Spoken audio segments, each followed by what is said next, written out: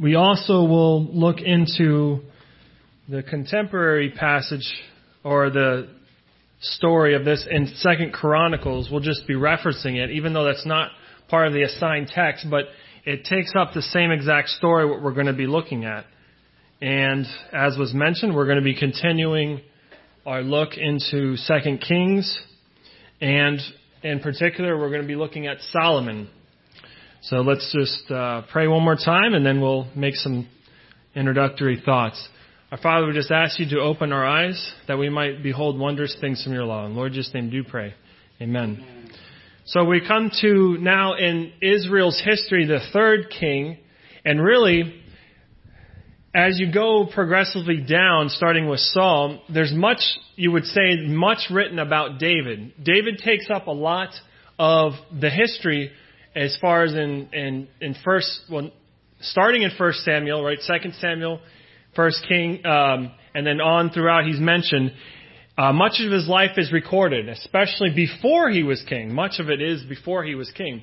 And intertwined with that was Saul. He was the reigning king then.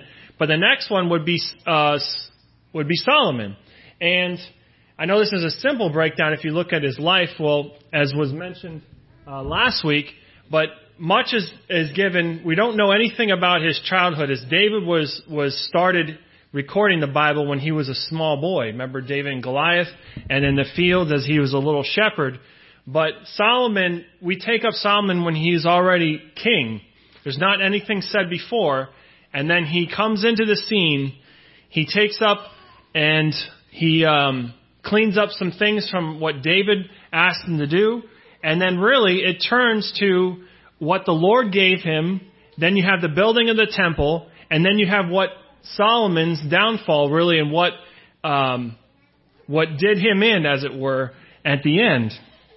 And really, if you go down through their line, there's not much else said about the other kings. A few chapters here and there. Sometimes you get to Hezekiah, Josiah, and there's a lot said about them because it was a strong a time of revival. And, the kings were going in a certain direction, and there'd be another king that would change the direction to go back and seek after the Lord, and there'd be some chapters given to him. But Solomon, there is many here, at least 11 chapters in this book of 1 Kings. And also, as we said, the contemporary is Chronicles. Chronicles 1 and 2. Chronicles primarily deals with Judah and that line. So if you go through Chronicles, there's going to be different. While it is the same story, it's a different angle, similar to the Gospel. Right? We have 4 different accounts of the Gospel. It's the same person that they're observing, the Lord Jesus Christ, but from different angles. And sometimes they give you more details, and Chronicles does too. And that's why we're going to be looking into 2 Chronicles a little bit. So here we are at Solomon. Now, last week there was an outline I think that was good that we'll use. The second point was the wealth and wisdom, and that's what we're going to be taking up about Solomon. There's also when you think of Solomon, I know when I was a little bit younger, back in camp, I remember, man, this guy, he had it all. He many wives. I mean, anything you can think of, and that you would aspire to, as far as like, well, if I only had that, or if I had a little bit more of this, then I would be happy. Well, this guy had everything. If you go down and read through it, I mean, it's obscene when you think about the numbers of at least of his relationships that he had. Not only it doesn't really tell us the figures amount, but that the fact that Jerusalem and Israel became the center point of that known world where all commerce and practically economic traffic just came out through them. I mean, can you imagine the wealth that this guy had?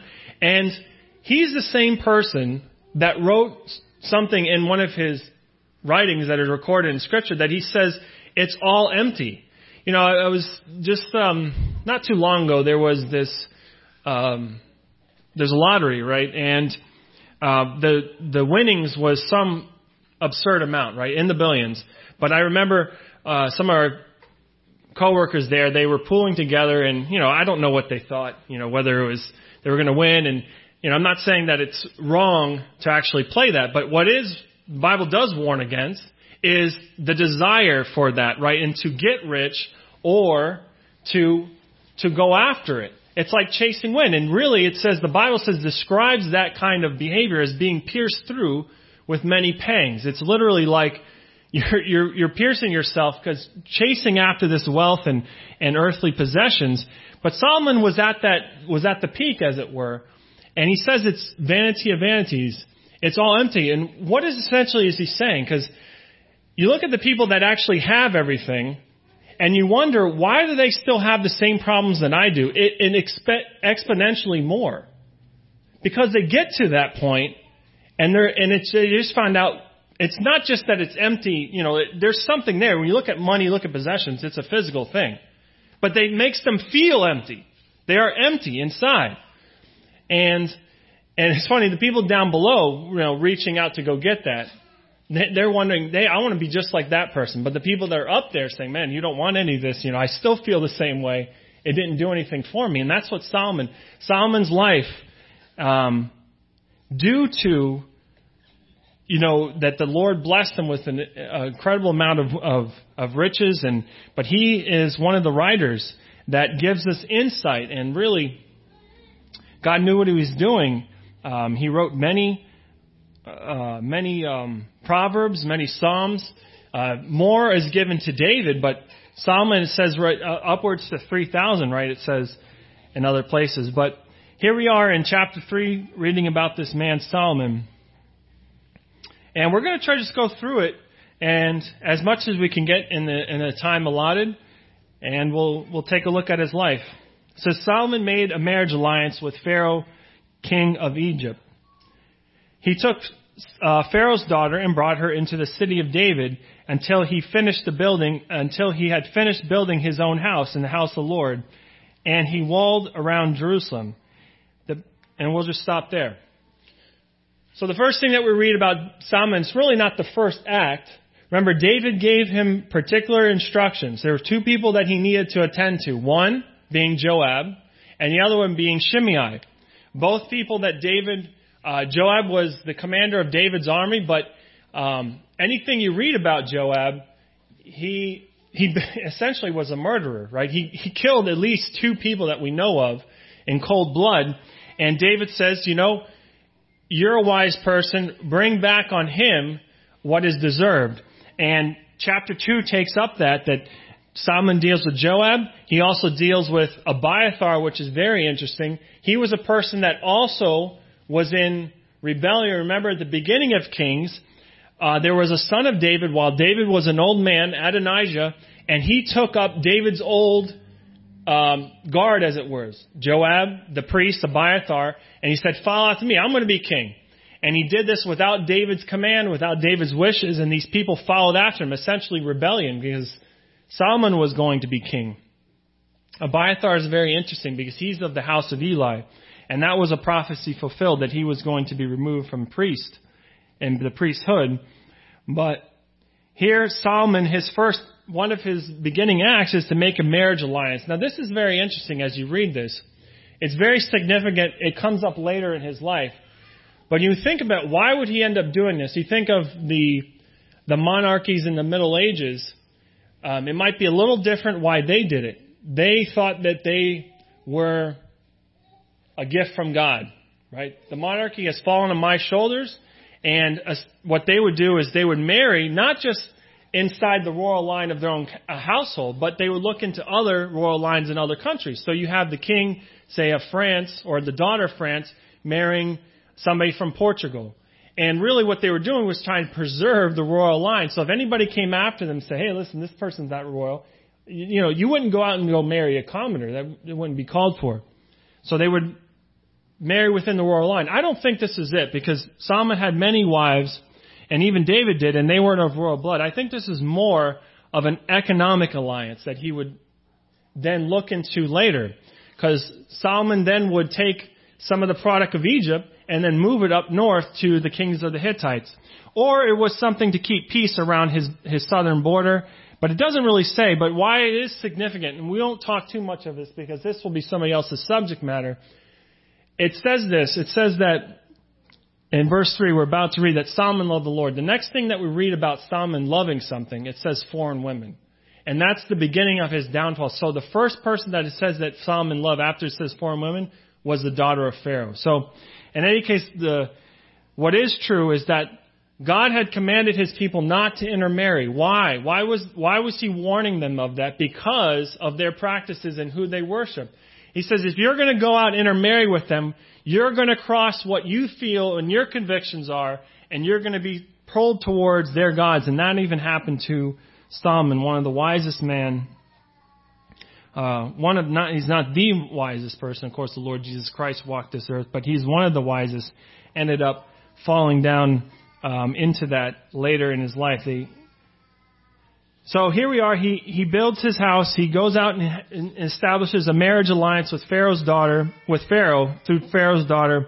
And it says this in verse 2, the people were sacrificing at the high places. However, there was no house yet built for the name of the Lord. Now this is also interesting because if you remember, we were just talking about this morning, the tabernacle, God takes up pretty much from a part of Exodus up until Deuteronomy is his people wandering around the wilderness. Well, what is one of the main themes in there? Besides, you got the 10 Commandments, you got the ceremonial law, but it's the construction and the design of the tabernacle.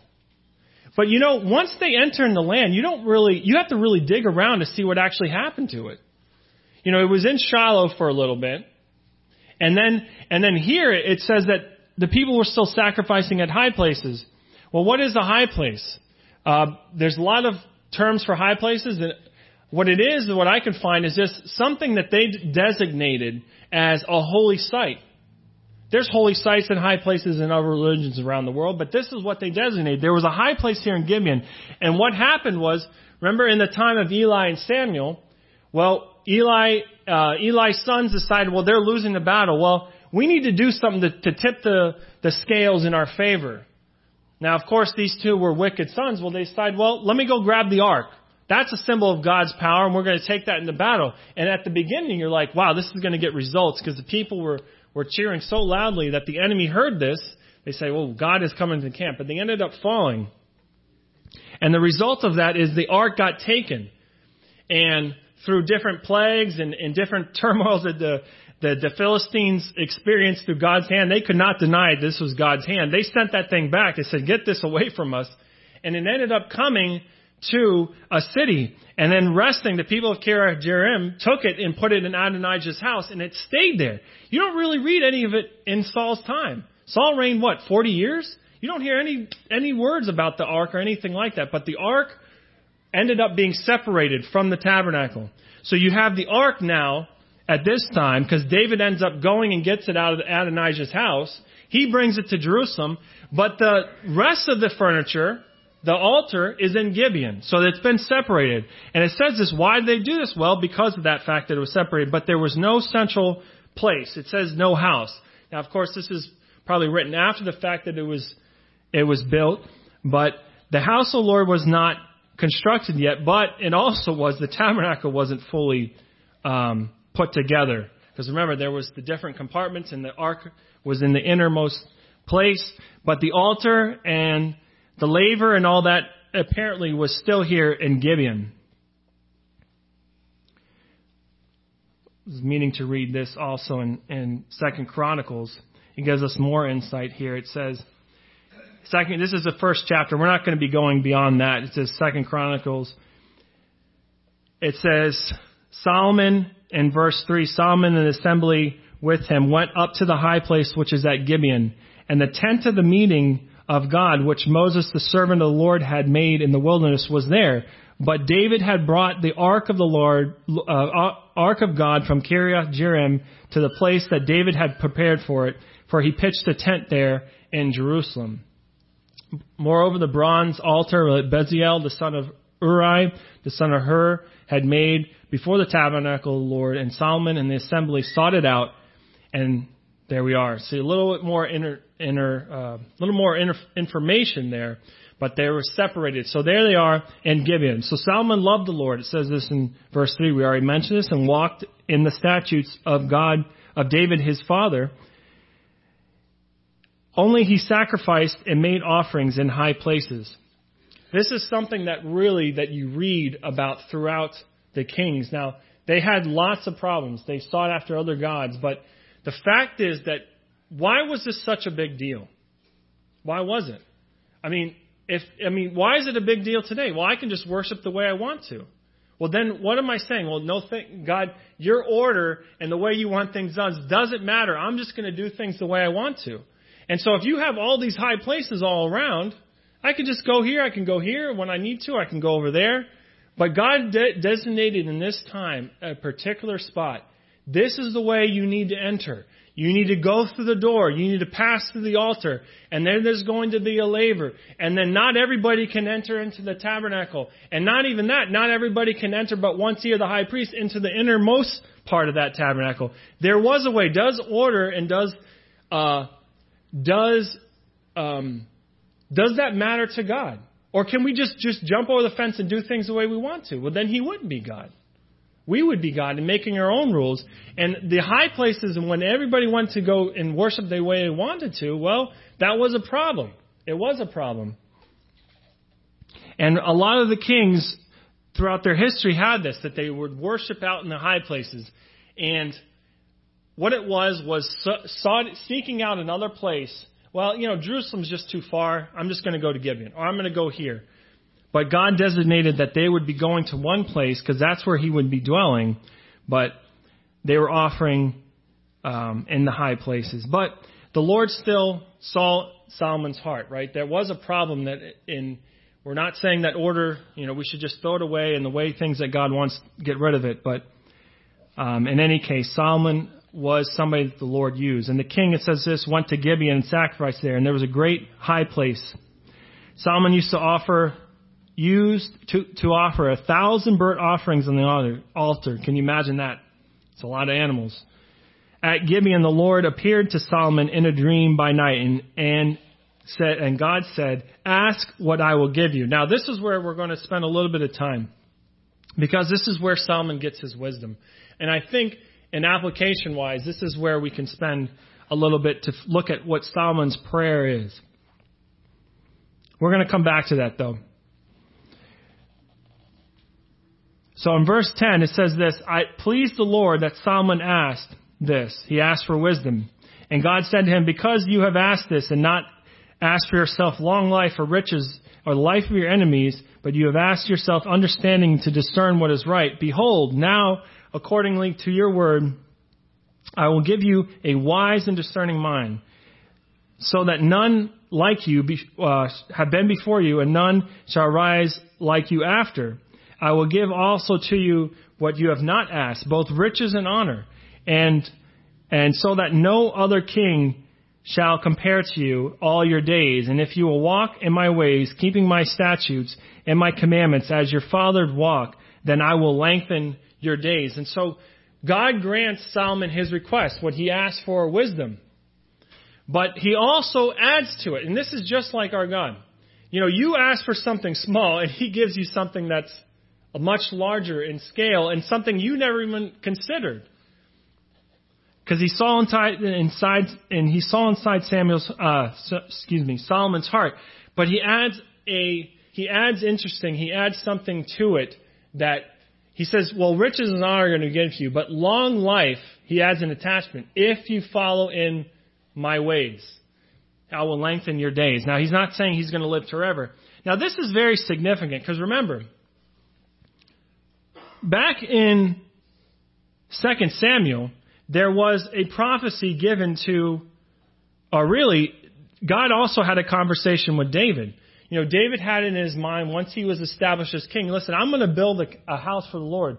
When we call it Solomon's temple, while he was the one that built it, the plans and the materials all came from David. It's really David's temple. Solomon was the one that actually built it. But all the plans and everything came from David. So David, one time, once he was established king in the beginning of 2 Samuel, he wants to do this. And he counsels with his seer or his prophet at the time, which was Nathan. Nathan says, go ahead and go do it. Well, God comes to Nathan and says, no, you know what? You're going to go and tell David this. And he gives him a word. And what he told him was, he says, I'm trying to flesh it out here. Here we go. And in chapter 7 of 2 Samuel, but he tells him that, and we're going to paraphrase some of this. He says, well, you wanted to build me a house, but you know what? I'm going to build you a house. And your son is going to reign forever. So no doubt in Solomon's mind, he had this in mind. Listen, my house is going to be established forever. David, this was something that was given to David. And on top of it, it says this, that he's going to have peace around on all his sides. That all these things that the Lord was going to immediately promise came through Solomon. Now, the fulfillment of that person who was going to reign forever, well, who is that? Well, that's the Lord Jesus, right, of the house of David. But the immediate fulfillment came through Solomon.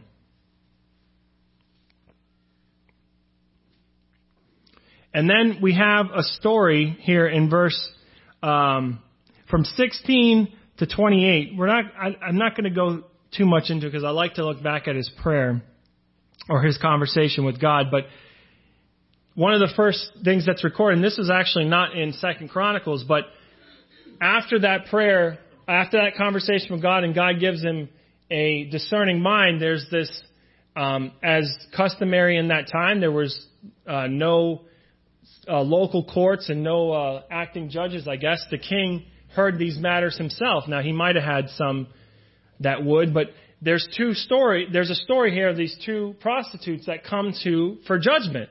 And something happens that they didn't see. Only them two were the only eyewitnesses. Now, one's saying one story and the other one's saying something different. Well, you need to open up an investigation. And you need to examine, maybe you got to observe them after the time. Now, can you make a judgment just with that information that he gives you? No, one's saying one thing, the other one's saying the other thing. And you have one child that's dead and one that's alive, so that's all you know. But you see that God uses this story in Solomon's life to establish that what Solomon had was a gift from God. And he uses the mother's affection for a child to bring out the truth of really who the child's mother is. And he tells both women that, bring out a sword. I'm going to cut the baby in half. You both say one is the other one. And here, you can both have a half and we can be done with it. But the woman whose baby that really was, it drew out her own heart, and love for that child to say, no, you know what, don't kill him, give him to the other woman. And Solomon used that as an indication that this was the woman's mother. And so as people were observing this, like, wow, he didn't even open up an investigation. He just made judgment right there. But really, Solomon had something that was a gift from God, and God used that to permeate Solomon's reign, really, that was the beginning. And soon after that, you have people flowing in from different directions asking for Solomon for advice. But let's go back to the prayer for a little bit. Hopefully we have enough time to look into this. But I think this is good just to look. It says this. Really, this is a conversation with God, and prayer is where we talk to God. But God comes to him. This is interesting that God is the one that comes and asks the question. He even calls him by name. Not quite often does he come. He comes in different ways, but God comes to him in a dream. He says, ask what I will give you. Can you imagine that? That's the type of God sometimes people want. They want somebody that can, rub a magic lamp, when I need something.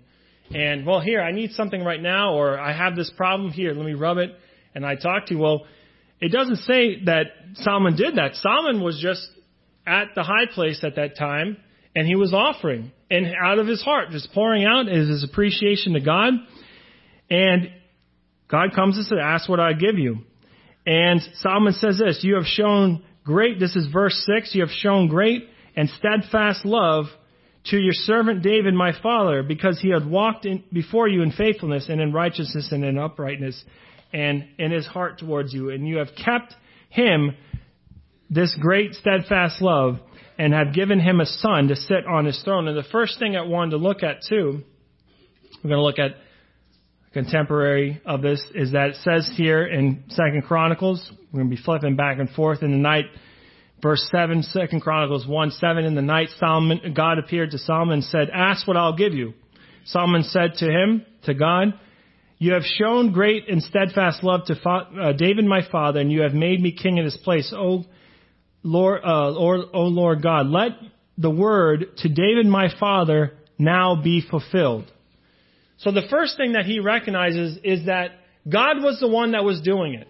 Even though, listen, he was already king. You think, well, what else does God have to fulfill? Why is he asking God to fulfill something? Well, there was more of that prophecy that was given to David. Peace around your sides. Hey, let me be that person that my throne is established forever. Let it happen. And he understood that he recognized that God was the one that was going to enable those promises. He was calling on God to enable those promises in his reign. Back over to 1 Kings. It says, you have shown great and steadfast love to your servant David. You walk before me in faithfulness and righteousness and uprightness of heart toward you. And you have kept him in this great steadfast love and have given him a son on the throne this day. And now, O Lord God, you have made your servant king in place of David my father. Although I am but a little child, I do not know how to come in and go out. And your servant is in the midst of your people, whom you have chosen, a great people, too numerous, too many to be numbered, counted for a multitude. Give your servant, therefore, an understanding mind to govern your people, that I might discern between good and evil. For who is able to govern this, your great people? And so, really, what I wanted to look at as a model is that in prayer, right, what a great prayer was to acknowledge who God was. God was the one who enabled and brought about Solomon being king. He knew it. And on top of it, he's calling God to listen, you gave these promises, now you fulfill them. Back in Chronicles we read that. But he recognizes too that he's also his insignificant place in this whole role. He understood that, hey, I can't do anything without God enabling me, without God being on my side. And that really is where Solomon's heart, we really see his heart in the beginning as one that sought after. It says that he sought after the Lord. Solomon loved the Lord in verse 3. Really, it was when Solomon was born, if you remember this, it says this particular. I mean, this is a very unique phrase. That's the Lord loves Solomon. It says that. But in any case, in this part of his life, it says that Solomon loved the Lord, and he asked for a discerning mind. He wanted to be able to, how do I interact with the people around me? How can I lead these people? It's not that I need long life, not that I need wealth to pay off the debt or to run the kingdom on some monetary needs. He says, no, give me a discerning mind to know what is good and evil so I can lead these people. And really, the history of Israel started with the king. After this, of course, the monarchy ended when Nebuchadnezzar crushed them. But when the king was a good king, there was prosperity, and the people sought after the Lord. But when the king sought after idols or disregarded the Lord, is when there was a low point in their life, and there was problems.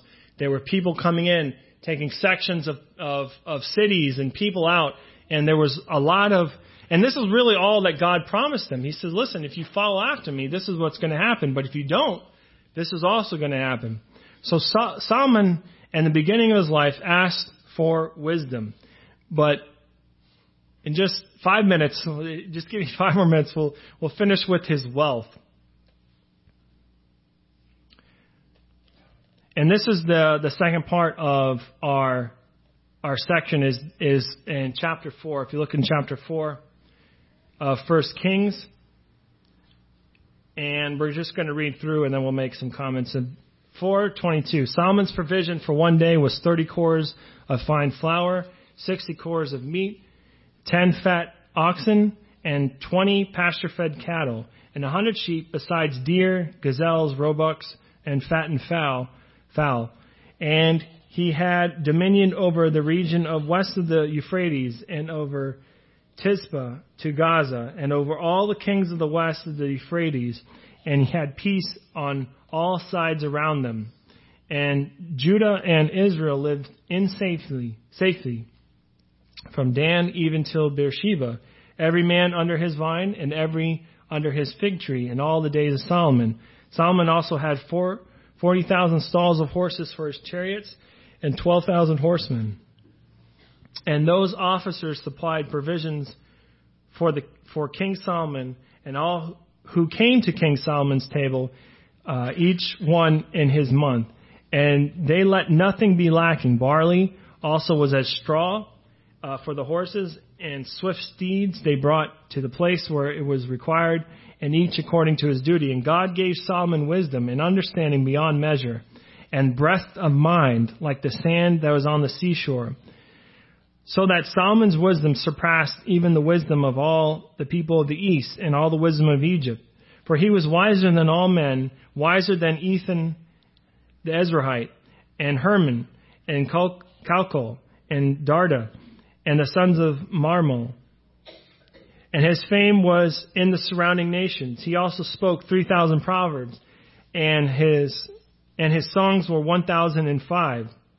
He spoke of trees of cedars and that which is in Lebanon, and hyssop, and that grows out of the wall. And he also spoke of beasts and of birds and of reptiles and of fish. And people of all nations came to hear the wisdom of Solomon, and all the kings of the earth who heard of his wisdom. So when I came across this is going over his wealth, and I made mention of it, but in 2 Chronicles it says that Solomon also it says this in Kings too, but later in his chapters, he would take horses, which were, used for battle, used for transportation, but he would take them and from Egypt, he would buy them, but then he would turn them over and for profit, and he would sell them to the kings of the Hittites. So you see that things were flowing through Israel, through Jerusalem. There was peace on every side. And when you start reading this, and the land and the abundance, I've heard this said before, there's a likeness of the millennial kingdom here in a small way. You see that what was actually happening here, and the abundance of product, as people were streaming in of the nations to hear the wisdom of the king, as they were bringing gifts, it says in other places, to Solomon. It often sounds like, in a small way, what the millennial kingdom is going to be like, because everything's going to flow to Jerusalem. Just look at some comparisons here. Now, I'm not going to stretch this, so much, because some of this you can really stretch it and say, try to fit Solomon into a type of the Lord Jesus. Now, the Lord Jesus does talk about Solomon in his own words, right? A greater than Solomon is here, because Solomon was a beacon that, man, this guy is so wise that even had this queen from a far distant land came to hear his wisdom. Well, here's the Lord Jesus who's wiser than Solomon, and they would not hear him. But looking at some of these likenesses of what the millennial kingdom and what's going to be established there in Israel and what Solomon's reign is characterizes. Politically, the strongest here in chapter 4, you look at also, I'm just going to make reference of these since we're out of time, but Micah 4:1 you can look at as Judah becomes the center point of the world. And, this really flies in the face of some that say, well, we're in the millennial reign right now. If you look at Israel right now, are they the center of the world? They're the center of attention right now. There's a lot of things going on, and you can't go without a day without reading about, especially now, about knife attacks and the things that are happening there. And as the world looks at it, said, how can they be abusing those people over there? Those Palestinians, there's police brutality. Well, they're the center of attention, but they're not the center of government of this world yet. They will be. But in this time, Judah and Israel, they had the surrounding nations bringing them tribute, right? They had dominance over them. Politically, they were the strongest. Nations were also submitted to the king of Israel. This happens in a couple of kings' lives, but in Solomon's time, it's the peak of it. In 421, it says, Solomon ruled over all the nations from the Euphrates to the land of the Philistines, from the border of Egypt.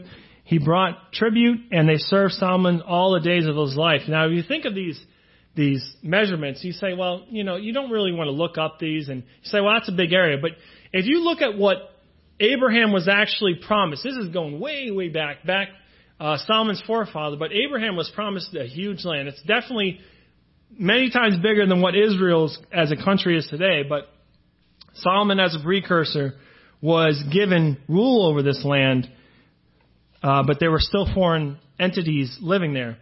Also in 421, they were coming to entreat his favor. They were bringing him gifts. They were bringing gifts to the king of Israel. It says this they brought tribute in 421. They brought tribute and served Solomon all the days of his life. Listen, this was the person that was reigning over. We're going to bring tribute. Well, they're going to garner his favor. It says this if you look at Zechariah 8:20 to 23, but also Revelation, that the nations, 21, the nations are going to bring gifts to the ruler who's in Jerusalem, which is going to be the Lord Jesus. But they're going to pay honor and bring tribute to that king. Peace and security, 425. Judah and Israel lived in safety, even from Dan into Beersheba, every man under his vine and everyone under his fig tree, all the days of Solomon. Peace and security all around. In the millennial reign, Ezekiel 34:28, Israel is going to live in peace and safety. There's going to be nobody to bother them. It says of Jerusalem that Jerusalem is going to be a city inhabited without walls. And it's kind of strange. I mean, we don't have walls today, but a wall was something of security. You needed that. It was essential to your safety. But Jerusalem now is going to be, in that time, going to be a city without walls. Is Jerusalem now without walls? No, they need a wall now, right, to keep out. They're in the midst of hostile nations, but in the time of the millennial, Jerusalem is going to be established as peace and safety. In Solomon's time, in a small way, there was peace and safety, and then great fertility of the land. Isaiah 35 really talks about the whole landscape of that area is going to change. There's going to be rivers out of the desert. God's going to, when He comes down, there's going to be a total landscape change there, and you see that Solomon's bounty that he would take in one day. It says this. Provision for one day, 30 cores. I'm not sure how big a core is, but it seems like a lot. A core of fine flour, 30 cores of meal, 10 fat oxen, all this abundance of food, abundance of the needs. That's going to be all there in the millennial reign. But in a small way, Solomon's kingdom really exemplifies what the millennial in an exponential way is going to be like. But I just put that out for consideration. So we're looking at Solomon's wealth and wisdom. So I think we'll just close in a word of prayer, and then we'll look forward to looking at his next part of his life, the building of the temple. I think that is next week, and the will of the Lord. And so let's just close in a word of prayer. Father, we just thank you for this time. We just thank you for looking in your word, and know, Lord, it is a historical person, figure, and we can feel so distant from it. But we just look at some of these things that were recorded. We know that they were recorded for our learning.